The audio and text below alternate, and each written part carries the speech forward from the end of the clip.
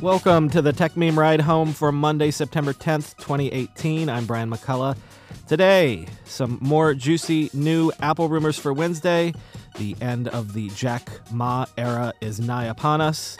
There were some naughty apps in the Mac App Store, and why following people whose politics you disagree with might not lead to peace in our time. This is what you missed today in the world of tech. iPhone Day is only 2 days away, and analyst Ming-Chi Kuo has a scoop on what to expect at Wednesday's big event. The biggest surprise is that USB-C might be coming to the new iPad Pro models, but there's also a lot more. In Kuo's latest research note, he hints that the iPad Pro may ditch Apple's proprietary Lightning connector in favor of USB-C, with a rumored 18-watt USB-C charger coming in the box. This is a controversial prediction, as tons of peripherals, I'm looking at you, Apple Pencil, rely on Lightning to connect to the iPad. One way to read Kuo's report is that Lightning will stick around on the iPad and just the charger brick will have USB-C on it instead of the old USB-A. That means we'd have to buy new USB-C to Lightning cables rather than the older USB-A to Lightning cables. But if USB-C does come to the iPad as a port on the device itself, that would be huge. Maybe it's time to set aside budget for all new accessories, but I think you should probably also take this prediction with a bit of a grain of salt. We'll find out on Wednesday. Next up, according to Kuo, the rumored MacBook Air successor will have Touch ID for authentication, but will not have a full touch bar. Fans of physical keys rejoice. Many Apple Watchers believe that Wednesday's event will be focused on the iPhone, Apple Watch, and iPad, leaving any Mac announcements for later this fall, but that MacBook Air replacement is still the subject of a lot of speculation. Then there's a series of rumors about the Apple Watch Series 4. First, Kuo says that all new models will have a ceramic rear shell. Currently, ceramic is a high-end option, while the cheapest Apple Watch models have an aluminum body, and the mid-range models are stainless steel. If Kuo's reporting is to be believed, the premium material is coming to everybody with the new devices. And the second item on the Apple Watch checklist is a new sensor, an electrocardiograph. If you've ever had an ECG or an EKG test, this sensor would be a scaled-down version of that, minus the sticky pads and wires. A mobile electrocardiograph sensor would use electrical skin measurements to figure out what your heart is up to. This new sensor would join the existing pulse sensor and presumably could alert wearers to heart problems. Kuo says the rumored mid-range 6.1-inch LCD iPhone is experiencing manufacturing issues, so what's new? Its production is being pushed back to early October, delaying it by a few weeks, which means there could be shipping and delivery delays. This lines up with Mark Gurman's reporting for Bloomberg. Finally, Kuo says Apple's AirPower charging mat, announced a year ago in September 2017, will finally come out alongside updated AirPods with an inductive charging base. If you like magnets charging your gadgets, get ready, finally, for AirPower. You know, on last Friday's show, I said it seemed like all we were going to talk about were tech executives and the revolving doors in the C-suite. Well, it seems like this is continuing as a trend because there are two important transitions that were announced over the weekend and into today. First up, in a filing with the Securities and Exchange Commission, Snap gave notice that its chief strategy officer, Imran Khan, would step down soon.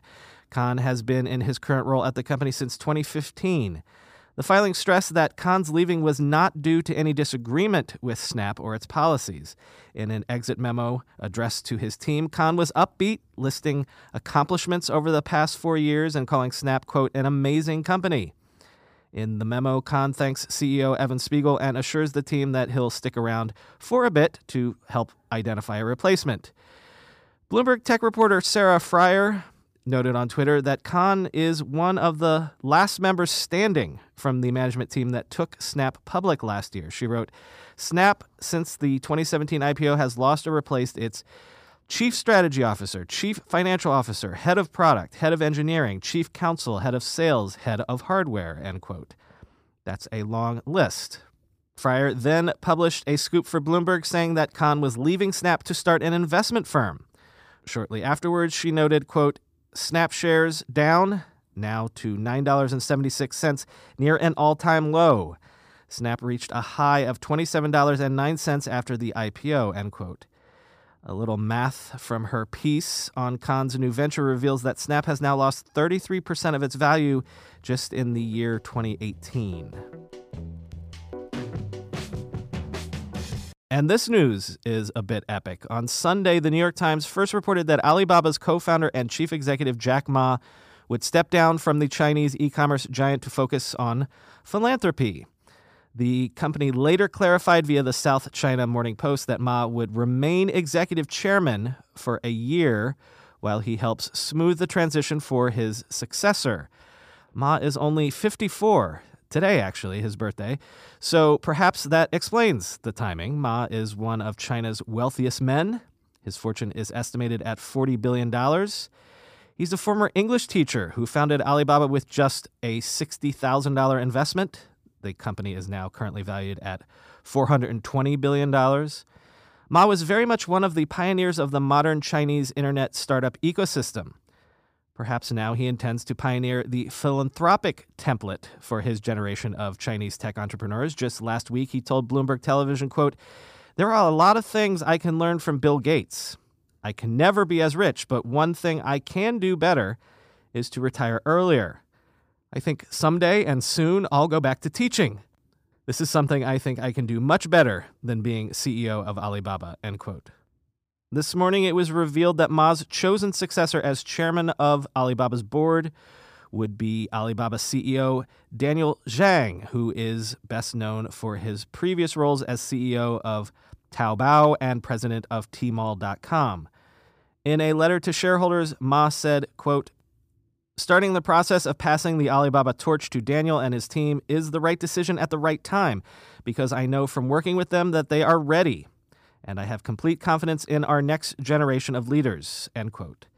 And indeed, he says he is planning to go back to teaching in some capacity, though that probably means that education will be the primary focus of his philanthropy. Quote, "I also want to return to education, which excites me with so much blessing because this is what I love to do," Ma wrote.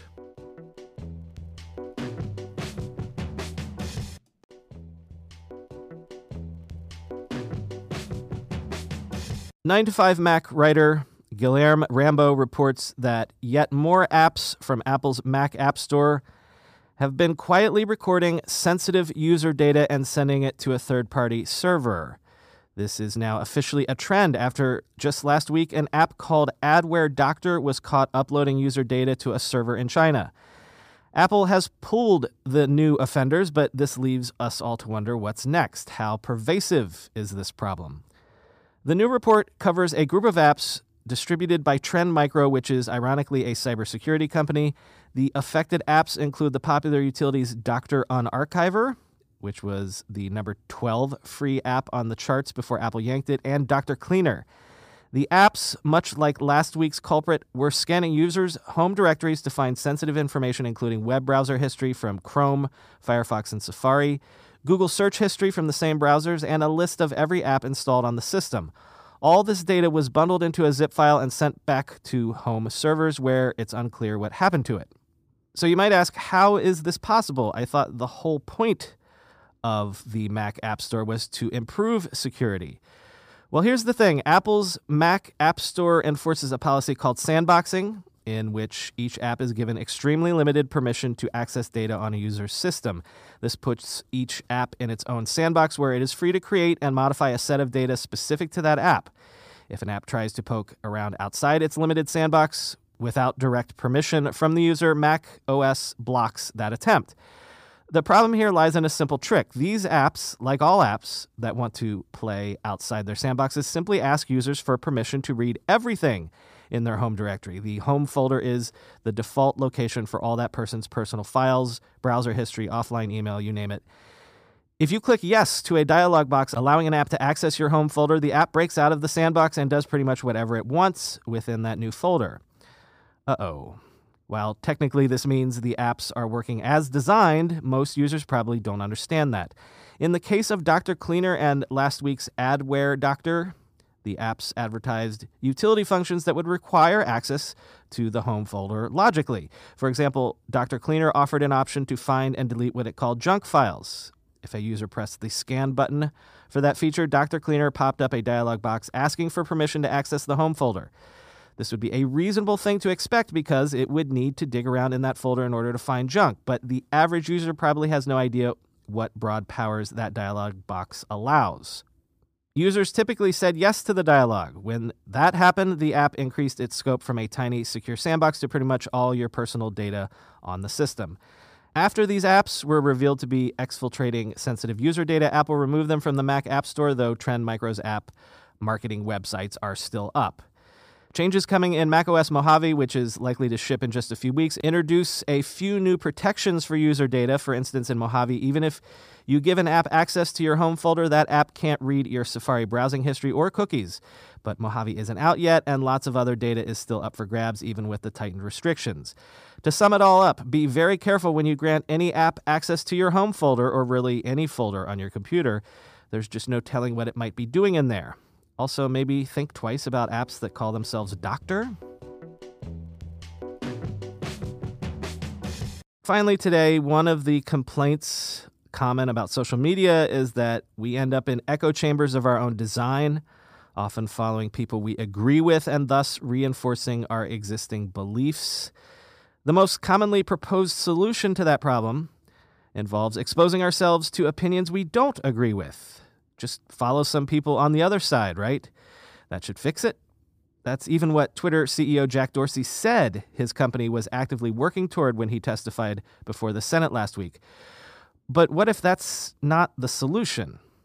In a New York Times opinion piece, Duke sociology professor Christopher A. Bale tackles Twitter specifically and political polarization in general. Here's the most important line in the piece, quote, "Forcing Twitter users to encounter political views they disagree with, my research shows, can make them become even more wedded to their own," end quote.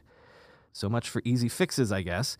Bale says that in research by himself and others, evidence shows that social media encourages people of different political persuasions to segregate themselves. He cites the statistics that 85% of retweets are made by people who share a political orientation, end quote.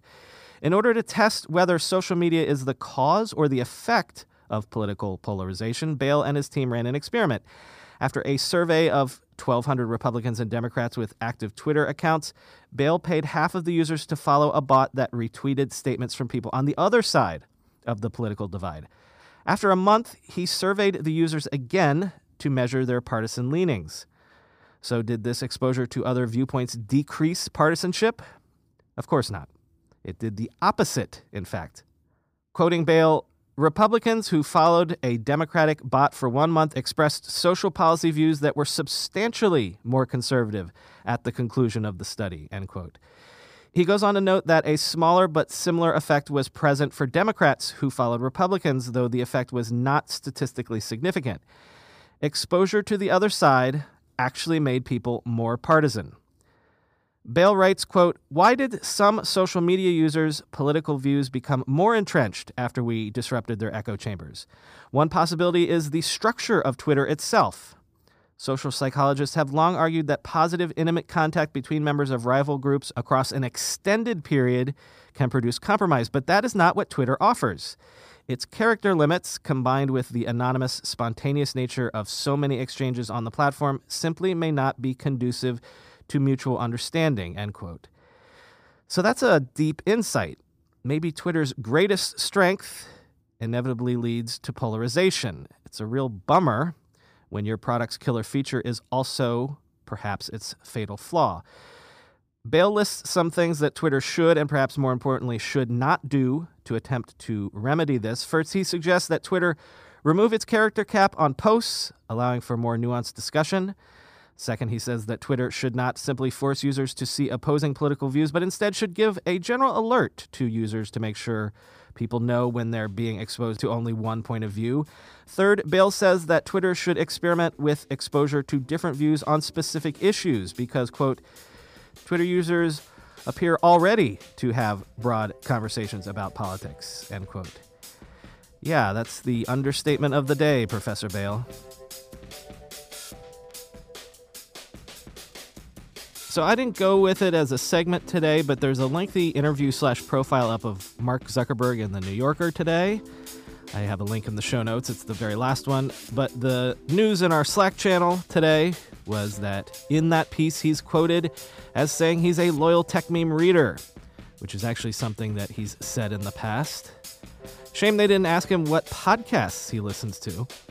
Mark, if you're listening right now, have my Facebook app send me a notification or something that says pods are cool, but, don't spell out R, make it the letter R, and spell cool with a K. Anyway, the Tech Meme Ride Home was produced by myself and written by me and Chris Higgins again today. Chris will be back on Wednesday to help us tackle the iPhone Day. Talk to you tomorrow.